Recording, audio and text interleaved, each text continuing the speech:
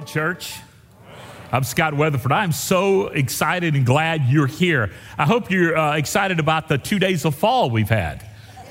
We'll be back to summer later today. Yeah, we'll take it when we can get it.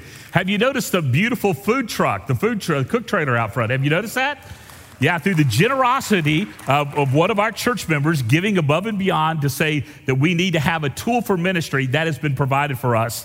And a ministry it's going to be as we feed people here in Wimberley, as we feed y'all in Wimberley, as we feed people caught in disasters. That truck, that trailer is not just a place to cook burgers and hot dogs or whatever we choose to cook, but it's a place to serve the love of Jesus. Aren't you excited about that? Isn't it beautiful? Go take a tour of it. Sign up to serve in it, and let's make a difference for King Jesus. This is an exciting day because I want to share with you probably something that, theologians have wrangled with. I talked to my brother the other day, my brother who's the chief theologian, and I told him what I was going to preach on. He goes, this is what he said, you know what, I've never thought of it that way. I went, whoops. But he said, but I think you're right. So I'm going to take you on an adventure day in God's Word that may be something that you've never thought of that way before, and perhaps we might be right as God does something. But I want to say this to you. Your story matters. Just like Jacobian shared his story, and we love that guy. We love to see what God's doing in him, and your generosity and your love has made that possible for literally hundreds of students down at Gary Job Corps. It's really exciting. My story matters. Your story matters. We need to tell our story of how God is working in and for and through us. But I want to take you back in time, back to the early 1800s, back before Texas was Texas. And I want to show you a photograph. Here's this photograph. You see that? That is a pen and ink of a famous encounter. The man seated is Andrew Jackson. The man standing there in the Indian native head gear and all that, that is a guy named Chief Red Eagle. He was the chief of the Creek Indian Nation. Have y'all heard the statement, Lord willing and the creeks don't rise? It wasn't talking about the water, it was talking about those Indians right there. That's what I was talking about, the Creek Indians. The Creek Indians were part of the 7 civilized tribes that came to southeastern United States. They had their own language, they had their own system of government, and they were very sophisticated. And then when the westward expansion came, they were being forced out. Andrew Jackson tried to genocide the Creeks. He tried to kill them all. At the Battle of Horseshoe Bend, literally, his men stood on the banks of the Tallapoosa River and shot women and children in the river because they believed that the Indian people, the Creek Indian people, were not human. That guy standing there with the Indian headdress on and his skirt and his boots, he had an English name as well. His English name was William Henry Weatherford. That is my ancestor. And that brave act that day, him confronting Jackson about genocide, he looked at it as an act of courage, for he rode into Jackson's camp with a deer strapped on his back of his horse, a deer he had killed, threw it down to feed the men of Jackson's army, went in and confronted Jackson about his bellicose behavior. Jackson stopped the genocide movement, and then there was the Trail of Tears, the deportation of the Creek Indians from Alabama all the way up into Oklahoma. Weatherford didn't know that his act that day would ripple into eternity. He did not know that his ancestors would fill out Oklahoma and even in Texas, and still many of them live in Alabama. In fact, I had some people who, when I was pastoring in Alabama, they went down to the Creek Indian Reservation in Alabama. They came back and said, there's a whole bunch of people look just like you right down there. Wonder why? Now, I think about this heroic act, and I looked a lot for this pen and ink. It hangs in my office. Because I want to be reminded that my actions of today ripple into the eternity of tomorrow. In 100 years from now, no one will know that I have lived, but will they know Jesus because I have lived? Very, very possible that if Weatherford had not stood up to Jackson, I would not be your pastor today. But because he did, eternity was changed. What are you going to do to influence eternity? The songs we sang this morning were very intentional. to paint a picture, to open your heart to something that's very true. We were not born to just survive. We are made to what? To thrive. And you thought we were just singing songs. We don't ever just sing songs around here. We want our music to match our message and our hearts to be filled with God's wonder and His grace and His mercy and His truth, that we might live differently. I hope and pray you never think about attending church, something that's obligatory, but I hope you believe that being a part of the church is something that changes the world. But it has to change in our hearts and our lives. Your life matters. Now, I unashamedly stole this from the University of Texas. My condolences to the Longhorns. The Sooners will not boast in this place. Yeah, they will. UT says what starts here changes the world. But what I say is what starts here changes eternity. What starts here changes eternity. Do you believe that? Many of your eternal destinies have been altered from a devil's hell to a glorious presence with Christ forever. Some of you are still waiting on that decision, and we wait with you. But I ask you this. I've stated over these last 2 weeks that every decision becomes a destiny. And I ask this, what are you deciding about today? What is your story going to tell? Today we're going to talk about sharing the love of Christ in word and in deed. We're going to talk about how God wants us to live to change the world, and how I want to challenge you from Scripture about really what that means and how we could best live that out. Now, we have 5 life commitments we live out around here. Connection, connecting with God and each other. Growing to be like Christ in character, word and deed. Serving God by serving others. And this is Love Week in Wimberley, where we're asking you to infiltrate this valley with the love of Jesus through acts of kindness and compassion. I hope you're excited about that and signed up about that. Some of y'all are looking at me like calves at a new gate. We've only talked to you about it for the last 6 weeks. So I can't imagine how you missed it. Yeah, I can. I've been a pastor for 38 years. I know exactly how you miss it. You just do. But I want to encourage you not to torment you. Well, maybe torment just a little bit. And then share the love of God in word and deed, serving and sharing. And then finally, that's a life of worship or a life of honoring God. Worship is more than attending a gathering and singing songs. Worship is Jesus, I'm yours. And so these 5 life commitments really measure out who we are and how we believe we change the world. And we've also said this, we believe a great commitment to the great commandment and the great commission will grow a great church. Now, I'm going to Nicaragua at the end of this week. I'll be there Thursday, Friday, Saturday, Sunday, and then coming home on Monday. Dr. Richard Cheatham is preaching next Sunday, so you'll be in good shape, all right? Does that make y'all happy? Yeah, okay, good. Glad we have Dr. Cheatham. Y'all, that was too enthusiastic of an applause. You should go, oh, Pastor Scott's not going to be here. I guess Dr. Cheatham will have to do. Okay, yeah, whatever, all right. And I'll be teaching these concepts to about 400 pastors in Nicaragua next week. That's pretty exciting, isn't it? But I want to talk to you about this. We believe that the great commitment to the great commandment, the great commission will grow a great church. Also know that our commitment is about being healthy as a church. It's none of our business how big this church is. It's our business how healthy this church is. Have y'all got that?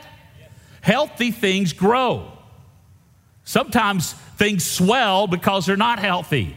We don't want to swell, y'all. We want to grow to be like Christ, right? So we want to be healthy and let God determine the size. So with that said, there's these two statements, the Great Commandment, the Great Commission. I want to walk you through this. Let me read them for you. Jesus replied, you must love the Lord your God with all your heart, with all your soul and all your mind. This is the first and greatest commandment. A second is equally important, love your neighbor as yourself. Now that's what Matthew said. Now Luke records this as well, that Jesus asked one of the Pharisees or scribes or something, he asked him, he said, what are the great commandments? And he said, to love the Lord your God with all your heart, soul, mind, and strength. That's what he said. Because obviously this guy had heard Jesus say this before and repeated this. Of course, that's the great commandment. And then the great commission is this. Jesus came and told his disciples, I've been given all authority in heaven and on earth. Therefore, go and make disciples of all nations, baptizing them in the name of the Father and the Son and the Holy Spirit, teaching these new disciples to obey all the commandments I've given you. And be sure of this, I am with you always, even to the end of the age. Now, often when we talk about our life commitments, we talk about these commandments and this commission. But today I want to show you this. I want to show you how the great commission of God, go into all the world and preach the gospel, is really the fulfillment of the great commandment of God, to love God and to love people. And so as we see this, we can see a formula, or I'm going to be bold enough to say a mandate of how we should live to change the world. Are y'all ready for this? Father, thank you for what you're going to say this morning, and I pray that you speak through me. That it'll not be my words or my thoughts, but Father, your truth that will lead us to really understand how we're to launch the love of ministry and how we are to live with passion and contagiously sharing the love of God in word and deed. So, Father, I pray that you will speak through me. That it'll not be my words or my thoughts, but your truth that leads these people to make decisions that change eternity. For what starts here changes eternity. Let us change the world through your love. And we pray this in your strong name. Amen. Amen. Now go ahead and take out your notes. You want to jot some things down. And here's some things I want to just set into parameters for you. We get so confused. Why do you live? Why do you live? Some people think they live to make money.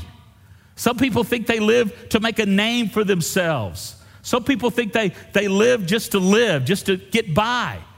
But we're not made this. We're born, we're to live to love God. That's why you live, to love God.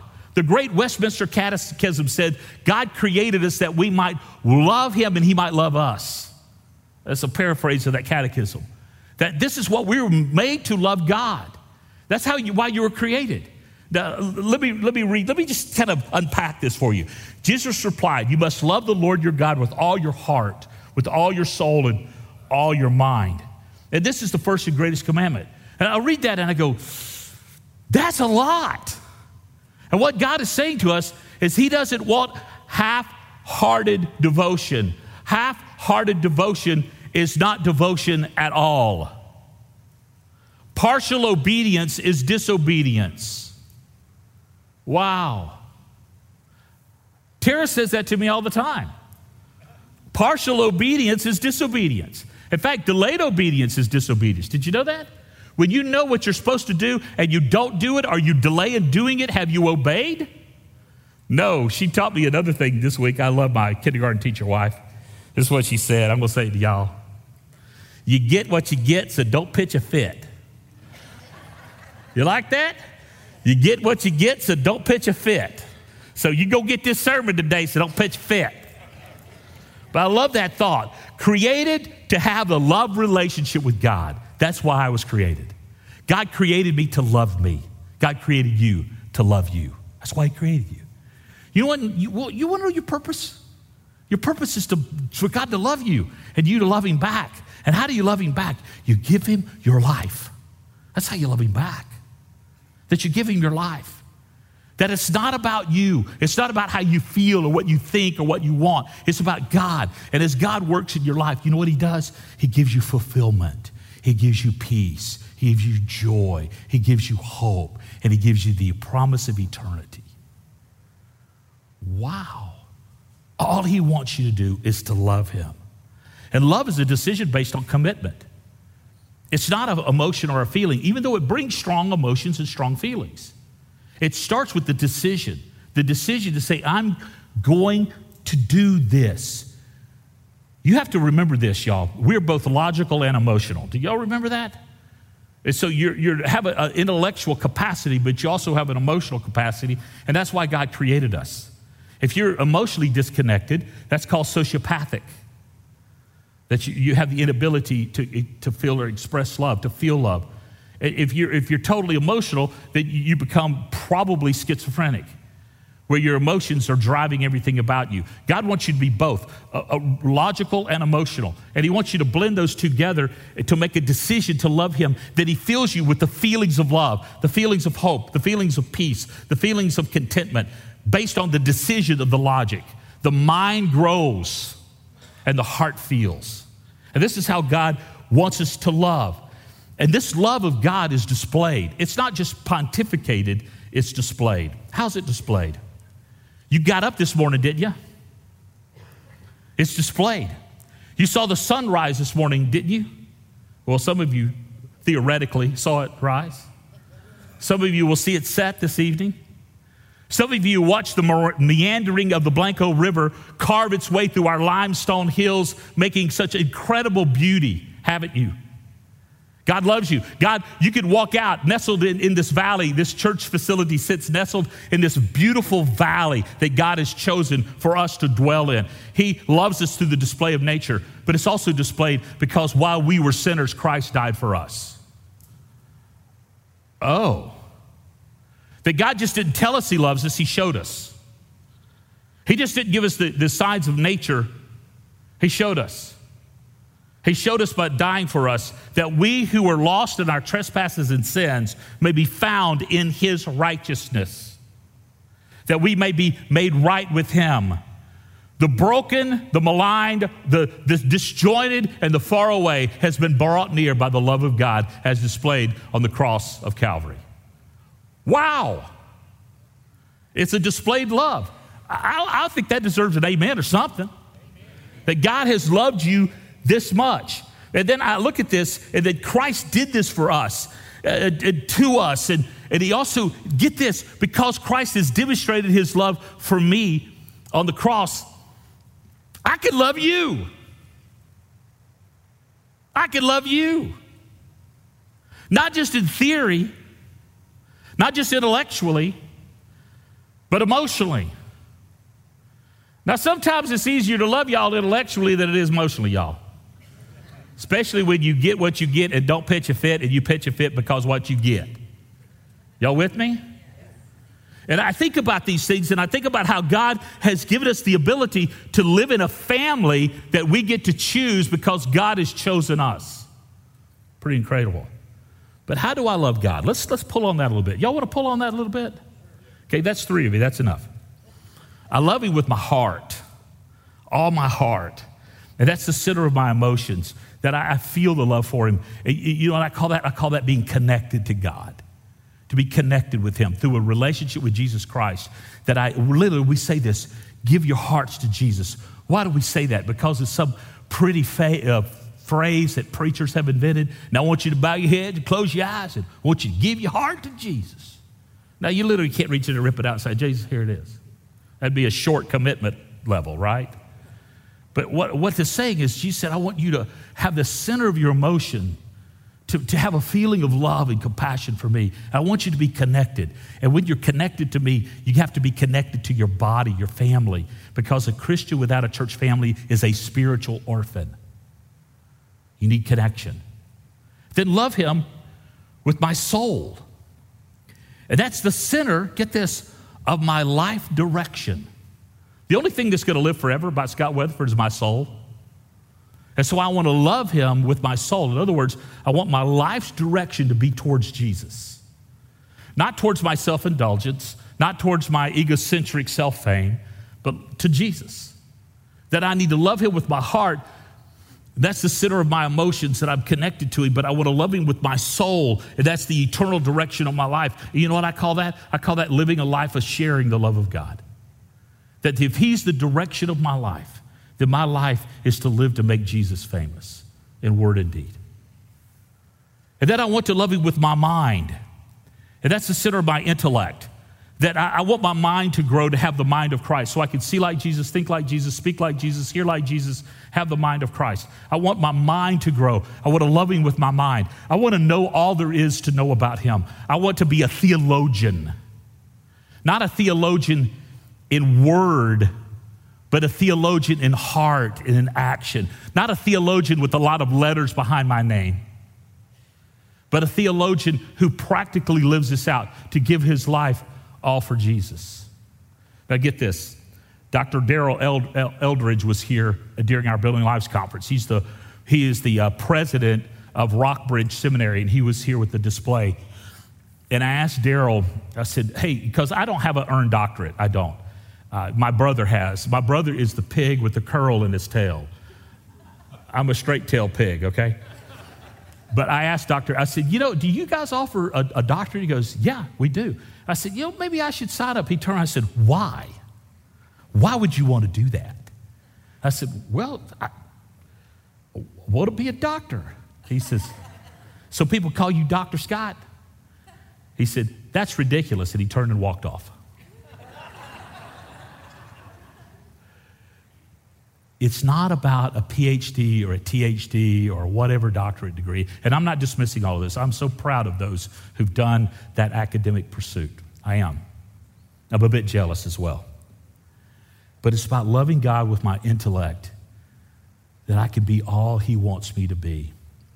Y'all have heard of a guy named A.W. Tozer? Do you know he had 0 academic education? None. He's given multitudes of honorary doctorates. They're called DDs. It stands for didn't do it. Maybe I'll get one of those one day. But it's not about the accolades of men, but it's about the direction of my mind. I want to love Jesus with my mind. Don't you? Yeah, that's 2 of you. That's exciting. And that's spiritual growth.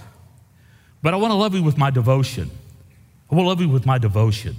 That means I want to keep all of his commandments. I want to live like Jesus, and I want to live like Jesus with my devotion is that I want to serve. You see, intellectual capacity and a heart that's aligned and a life that's centered by him, if it's not serving God by serving others, then it's just taking up space. But do you see all of these things are connected?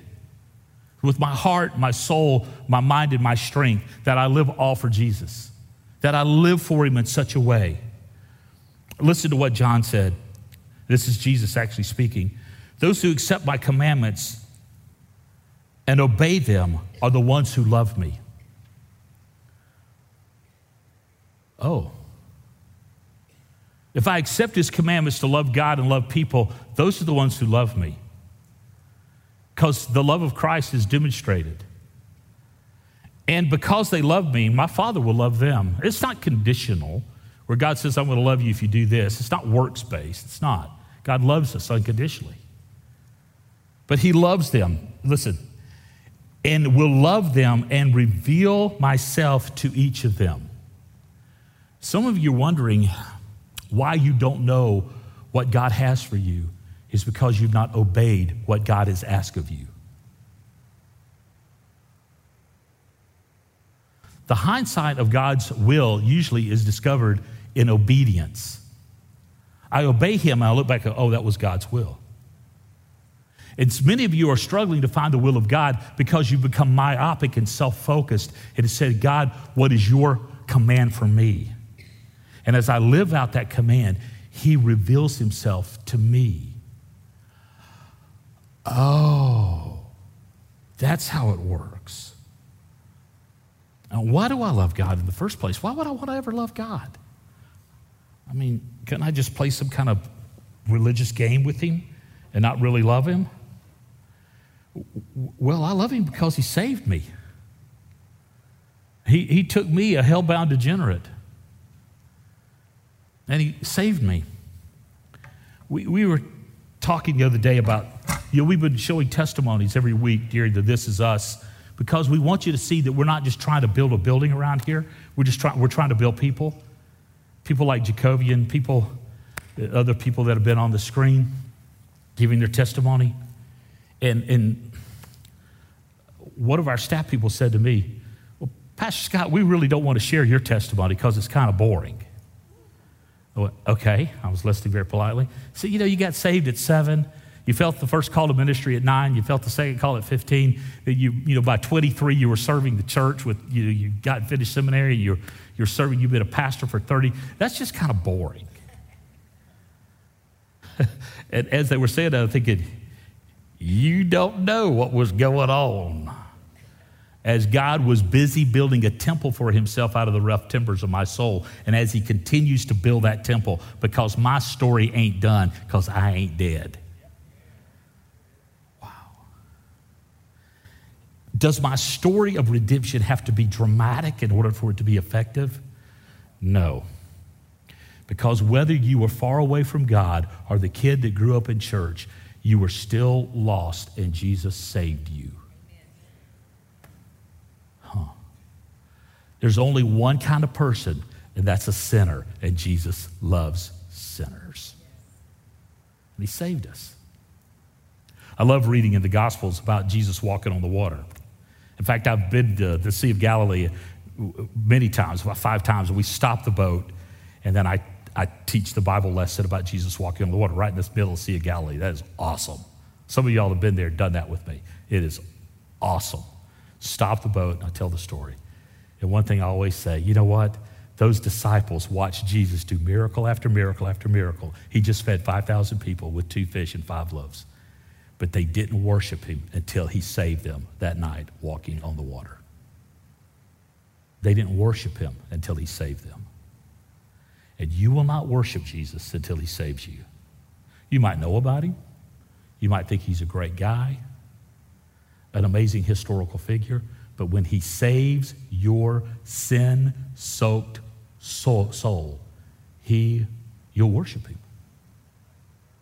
And so that's why I worship him. He saved me. Yeah, I was a 7. I will tell you something. Now, don't let your theological minds go. He's still saving me.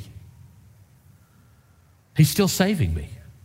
And one day, when he calls me home, he'll be done saving me, for I will be saved with him forever. Of course, we have words, justification, sanctification, glorification, but it doesn't matter about those words.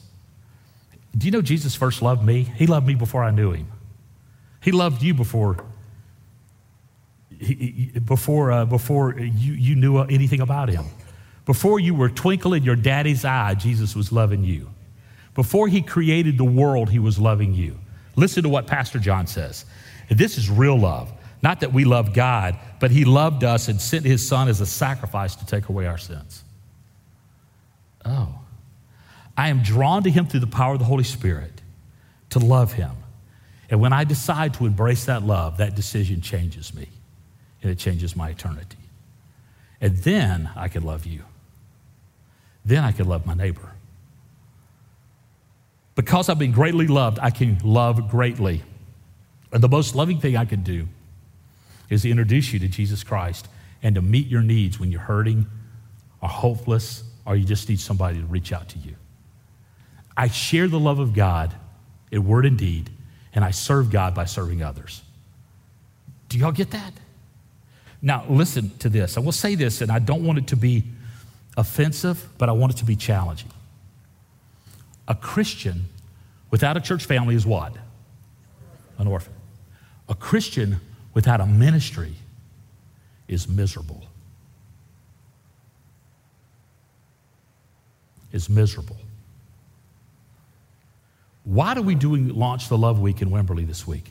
Because we want you to not be miserable. We want you to find a place of ministry. Because a Christian without a ministry is miserable. Most of the whining and complaining I hear are from people who are not engaged in ministry. Because when you're engaged in ministry, you're too busy to be negative. It just got real quiet. But my problem is I'm selfish and I'm lazy and I want people to serve me, but that's not Jesus. But you say, well, you know, I would serve God by serving others. I would love my neighbor as myself. Who's my neighbor? Who am I supposed to love? I'm supposed to love people just in the church. And this is where, y'all, this is where we've gotten it so wrong, especially in Baptist churches. And I've been a Baptist all my life. We got it so wrong. We think the church exists for us. And we think we're some kind of social club without a golf course, a golf club without a golf course. That's worthless. It's what we think. It's about us, about us, about us. Let me say this. Every ministry we have in this church is not about us. It's about others. It's about others. We're not to be self-centered and self-focused. It's about others. And it's open to everyone. Our small groups that meet off campus and on campus, anybody can come, can't they? You don't have to have some kind of secret handshake or, a sign or whatever.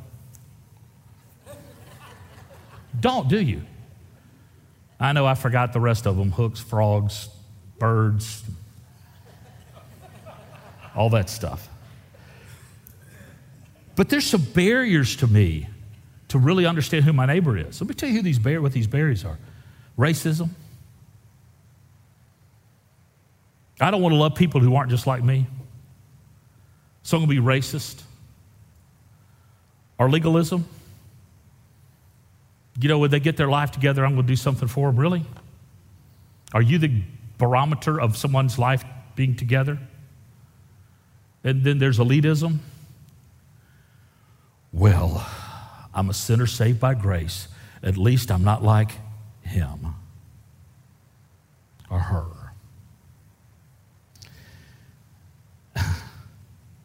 And I have to remove those barriers from my life by letting the love of God who's transformed me to show me that I need to live with a heart that's open to people, no matter who they are or what they've done or what they've become. How do I do this? I have to be available. I have to be available. God is not impressed with the number of Bible studies you attend every week. He's not. Now, he wants you to be involved, obviously. I'm not saying you shouldn't. You should. But if you're just studying God's word to know God's word and not live God's word, then you're pursuing something that really isn't effective. Is that clear? So I have to be available. Maybe I need to clear some of my schedule in order to be available. To be intentional, to build relationships of intentionality, not projects, but to really love people. Tara and I have done a bit of this week about really being intentional to love people and to accept them and to talk to them where they are. People that you would never think would ever show up at a First Baptist church. I told him, I said, we are not your typical First Baptist church. Amen? We want to be a lighthouse, a place, a hotel for sinners, not a hotel for sinners, but a hospital for sinners. I get it right in a second. Some of y'all going, whoo, I'll have room service right here. Papa likes an upgrade, right? Okay, yeah. Wow. We have to be ready. We have to be ready to share our hope. Friends, don't let friends miss heaven. Friends, don't let friends miss heaven. To be inclusive, welcome people into our gatherings, into our groups, and everything we do is about loving people. Meet needs. The gospel is both social and theological. To meet needs. To see a need, to meet a need, without judging whether or not the need is what I think it should be. But if there's a need, if somebody's hungry, we should feed them. If someone's naked, we should clothe them. If someone is sick, we should visit them. If someone's in prison, we should go to them. If someone has a need, if someone needs a cup of cold water in the name of Jesus, we ought to be pulling the rope on the well. To see a need, meet a need. Not to call the pastor and say, hey, I see a need. Pastor, now, some of y'all discovered this when y'all come to me and you say, Pastor, we need to start a ministry, fill in the blank. And I say, congratulations, you're in charge, right? Because I got enough to do. And to see a need and meet a need, to do the good that needs doing and share the love that needs sharing, we have this great opportunity this week to do that. This week to do that. So what does that have to do with the gospel changing the world? Everything.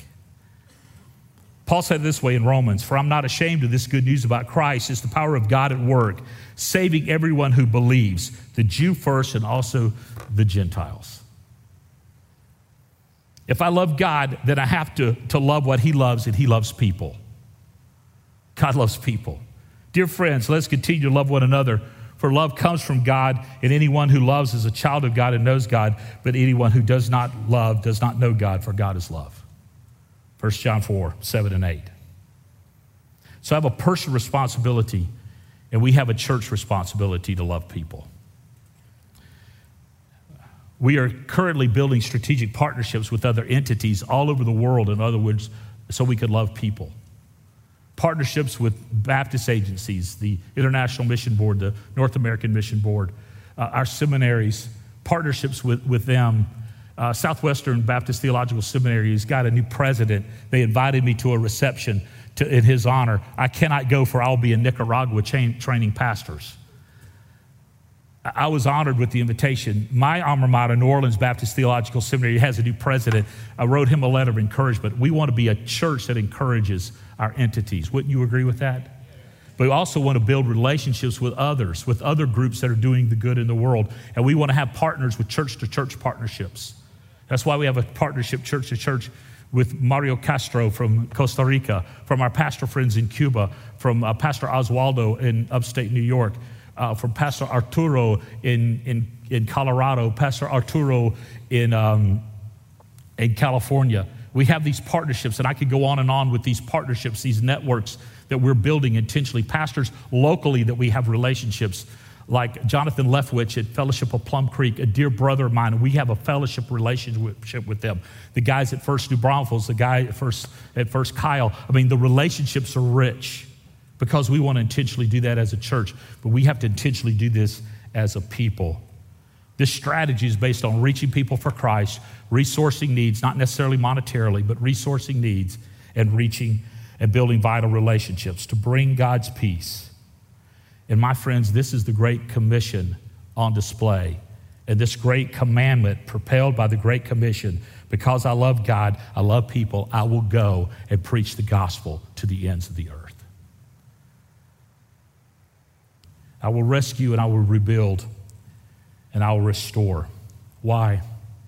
Because of this. The Spirit of the Sovereign Lord is upon me, for the Lord has anointed me to bring good news to the poor.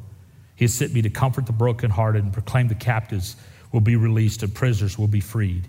He has sent me to tell those who mourn that the time of the Lord's favor has come, and with it the day of God's anger against their enemies. To all who mourn in Israel, he'll give a crown of beauty for ashes, a joyous blessing instead of mourning, festive praise instead of despair. Now listen to this, church. In their righteousness, your righteousness that Jesus has given you, the shared righteousness I talked about last week, they will be like great oaks that the Lord has planted for his own glory. Wow. They will rebuild the ancient ruins, repairing cities destroyed long ago. They will revive them, though they've been deserted for many generations. Because of this, God has placed within your hearts, some of your hearts, a particular passion for a ministry or a people group. Go into the world and preach the gospel. God has placed ministries on your hearts, like to widows and to children or to students, or to repair and to assist in the care, because God has done this. Go into the world and do the good that needs doing. Why in the world do we have a food trailer? So we can go into the world and do good that needs doing. That's why. Not to be cool, not that we need more caloric enhancement, but to go into the world and do the good that needs doing. This is why we do this. Allow God to use me relationally. People come to Jesus best of the arm of a trusted friend. Allow God to use me to fund the mission, to give to the mission called the church. I give to this church because it's the mission of God. Tara and I have been praying about what are we going to give above and beyond to the This Is Us campaign that we're in now to expand our facilities.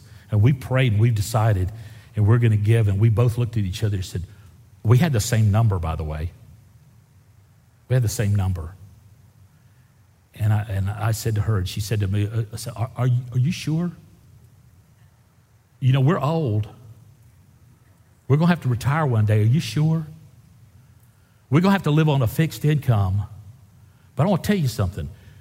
Your fixed income is fixed by your heavenly Father, not by your annuity. Just so you know. And we prayed about this. This is why we're doing this, to reach people no one else is reaching. This is why we're making these commitments, to engage beyond my comfort, to say I'm not going to be comfortable where I am. I'm going to engage locally and globally. Y'all, I'm going to Nicaragua. I am not taking Tara, because Nicaragua is a great place to get abducted. Did you know that? It is not safe. But I feel very confident if somebody abducts me, they will return me very quickly. What were we thinking? Yeah. But we're going to do the good that needs doing. And I'm excited about that. We're going to engage beyond our comfort. We're going to share our story. It's powerful. People need to hear your story. My ancestor, Red Eagle, he confronted one of the most powerful men in the world to take care of his people. I don't know if he loved God. Probably not, because he massacred 525 people one afternoon at Fort Mims. That being aside, his courage made a difference for his people. Will your courage make a difference for King Jesus?